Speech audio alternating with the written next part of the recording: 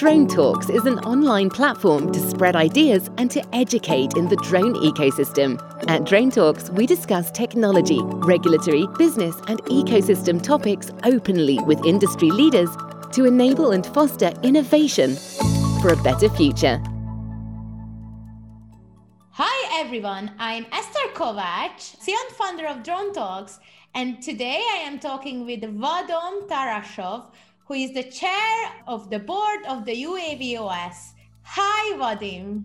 Hi Esther, very nice to talk with you here. So I know Vadim, you are a very busy man. So I'm just wondering if you can share some highlights. Where are you now, or where are you heading to? Right now I'm in Cyprus, and it was also related to UAV implementation here locally. And I'm soon going to be heading to the airport to fly off on a long chain of trips all across Europe. It's really exciting. I'm just wondering who doesn't know UAVOS, what the company does. So UAVOS designs and manufactures a number of UAVs in literally all weight categories, starting from smaller UAVs. And when I say smaller, we're talking about maximum takeoff weight of maybe 25 kilograms and up to 2.5 ton large UAVs. It both delivers helicopter type UAVs, fixed wing, so airplanes and whatnot, and even some of the really unique solutions like the high altitude pseudo-satellite hubs, which is the only one working worldwide. And obviously we have all of our own component base and proprietary autopilot and whatnot. That sounds really interesting. So I went through your LinkedIn profile, as I always do, and I saw that they finished the uni in math. And following on that, you got engaged in multiple companies' board position, and you are an investor. So I'm just wondering, with the background of maths, what did you see in drones and why you decided to invest into the drone innovation? I started investing initially quite some time ago, maybe back in 2008. And initially I was omnivorous. I invested in e-commerce, in entertainment, all across the board. But maybe about 5 years ago, I started focusing on really deep tech companies. So companies which have a very solid technological base.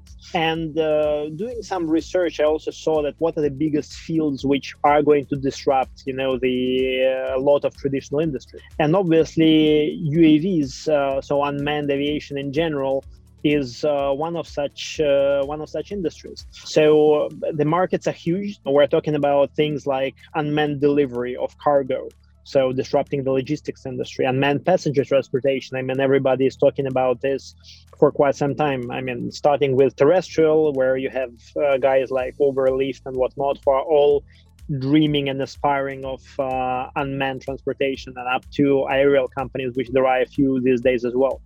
Basically, this is, and there are obviously a number of other things like unmanned inspections, defense markets, security markets, and whatnot, right? So the scope of application is huge. At the same time, it's very difficult to enter these markets. I mean, you can see maybe 1,000 different companies just manufacturing small drones, the toys. But unfortunately, or fortunately for like the really serious companies, none of these solutions are scalable to become really big industrial grade solutions. It just requires a substantially different level of technology to sort of go to address, the real industrial needs. And UAVOS is one of the companies which has very solid underlying technology in the base of all solutions. So that was sort of a natural choice. I'm engaged with a few startups. I'm in a board of the advisors. When we talk with investors, there is always this worry about the regulation and this uncertainty, because it's not like a fintech company. There are a really heavily regulated field because of safety concerns. So I'm just wondering, as an investor, did you see this business riskier than e-commerce or other businesses, or you didn't really had this worry? obviously regulations come into play in a very heavy way in this business. But by the way, when you're talking about regulations, look at fintech industry. It's also regulated, right? And at one point you have a company which is worth a lot, and then a regulation comes in, or Brexit happens and whatnot, right? So, and the regulations change all of a sudden, and some companies survive, others don't, right? So obviously UAVs is a super regulated field, and the regulations, they differ from country to country, from depending on the weight class of the UAVs, depending on where exactly you're flying, what type of missions you're doing. But regulation is something to be set, right? And you need to wait for them to mature and to be ready to comply with these regulations, right? And that's it on the one hand. On the other hand, even today, there are a number of markets which already allow the application of UAVs without any issues. So as of today, we're both selling the UAVs and performing services powered by UAVs in a number of countries, and obviously fully compliant with the regulations.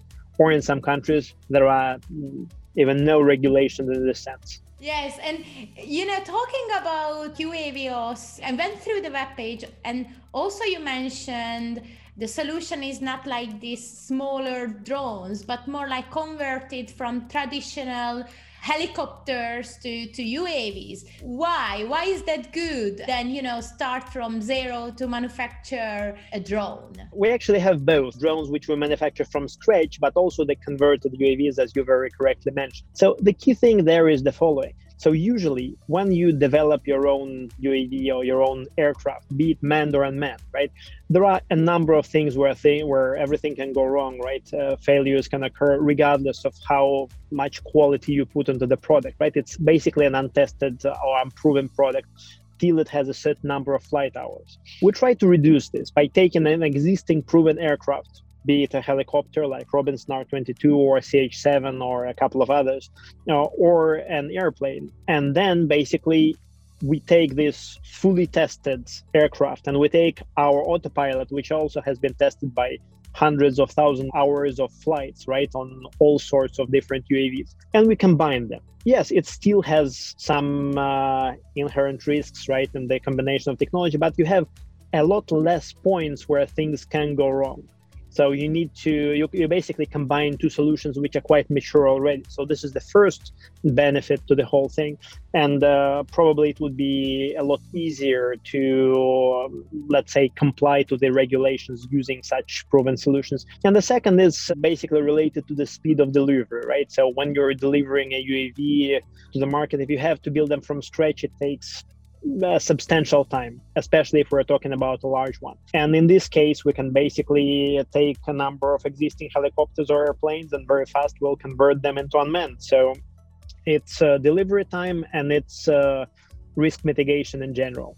So safety measures. It sounds really, really promising. And, with that experience, if you have a real life use case, what's the social impact of your use cases, or how do you see, when you have your product flying over, I don't know, people's house or flying over in a city, maybe potentially? Did you receive any feedback from the communities involved? So first, let me talk about the social impact. First of all, now we're, let's say, delivering the services in terms of unmanned transportation in the area, in a, let's say, fairly rural area. It's an oil and gas company that needs deliveries between regions that have very difficult access by any terrestrial means. And right now they're using manned helicopters to do these services, which is not as efficient and substantially more expensive. Plus, the pilots many times have to fly in very harsh weather conditions, so it's putting potentially a human life at risk. In our case, well, even if the worst is to happen, there is no human casualties involved. So this is the sort of the first point. We're also now in potential collaboration with a large provider of delivery of vaccines and blood in the African region. So that obviously has a very clear social impact, right? But then we haven't yet have received any sort of negative feedback on our UAVs passing by any populated area, right? But one of the things which we make sure of is the fact that our UAVs comply with the strictest regulations and norms in terms of safety. So, for example, our helicopters, our manned helicopters, in case there is an engine failure, which is always a possibility. I mean, it's mechanical items and whatnot. So it can land perfectly well in the auto rotation mode. So this is the first fail-safe mechanism. The second is we always have a parachute, which would make sure that if there is a crash landing, in any case, it would do no damage or minimal damage to the environment and basically definitely to people's life. And then obviously it's multiple levels of redundancy, so dual autopilot, everything double and triple redundancy. That sounds really great. And we are both working in a drone industry, so we know that. And do you think the future users of these services or the communities, they are aware of this? Or what's your experience? I tell you why I'm asking, because I work with a few governments in Europe, and when we run their programs, the UAM, UAV programs, they receive a lot of complaints from local communities. I am under the impression we know these benefits and we know these safety measures because we are working, in the industry, but somehow the people involved in a different level who just see the solution, they are not really aware of this drone may deliver blood or vaccination or other benefit for actually them. So I'm just wondering, what can we do as industry to kind of enable this knowledge?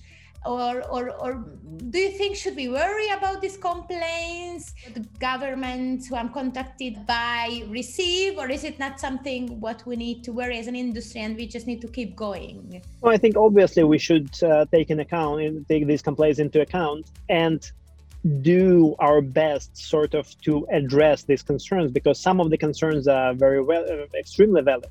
I mean, think about even things like last mile delivery, where things can to a certain extent be done by the UAVs. On the one hand, the technology is definitely super useful. On the other hand, you can expect that if the landing is not super accurate, anything can happen. Imagine a drone landing with a difference from the target of just 30 centimeters. And instead of landing on a well-defined sort of delivery pad, it would land somewhere else and the child is playing in the yard. And this can lead to very, shall we say, disastrous consequences, right? Making sure that things like this do not happen, making sure that only the UAVs which really comply to all of the specification and to the harshest safety standards can fly over populated areas. It's definitely something that we need to do. And we need to also advertise this to make sure that people know. Because right now, if somebody is using a hobby-grade drone to do trial deliveries, I mean, all bets are off on what can happen, and the concerns are absolutely legitimate. And the other point is that definitely today, any of the aircraft like helicopter or multi-copter type drone definitely generates some noise, and this, I mean, regardless, you'll have this problem for some time now. There is a certain workaround which can be found. And we need to be conscious that people also don't like having a noisy environment outside of them. And if there are a lot of drone deliveries, hearing this noise all the time would be a negative event, right, for the community. We need to think about these things and definitely set limits towards the areas of application to make sure it doesn't really negatively affect the life of the communities. But at the same time, actively and aggressively promote the drone usage where it can be beneficial without sort of any significant drawbacks. Cannot agree more. I think I have two takeaways from this last thought of yours is education. I think this is really important. We educate people around us.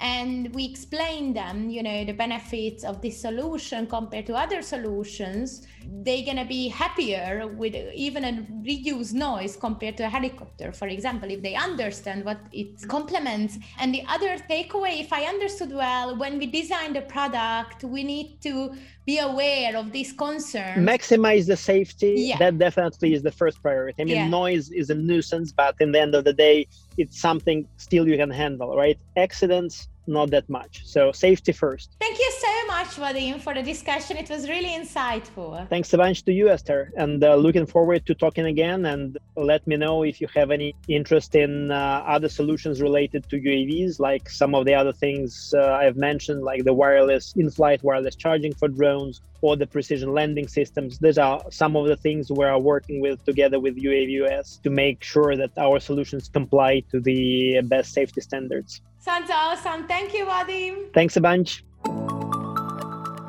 This podcast was brought to you by Drone Talks Online, a platform designed to spread ideas and educate in the drone ecosystem. Search for dronetalks.online to hear from more of our industry leaders and to find out how you can get involved.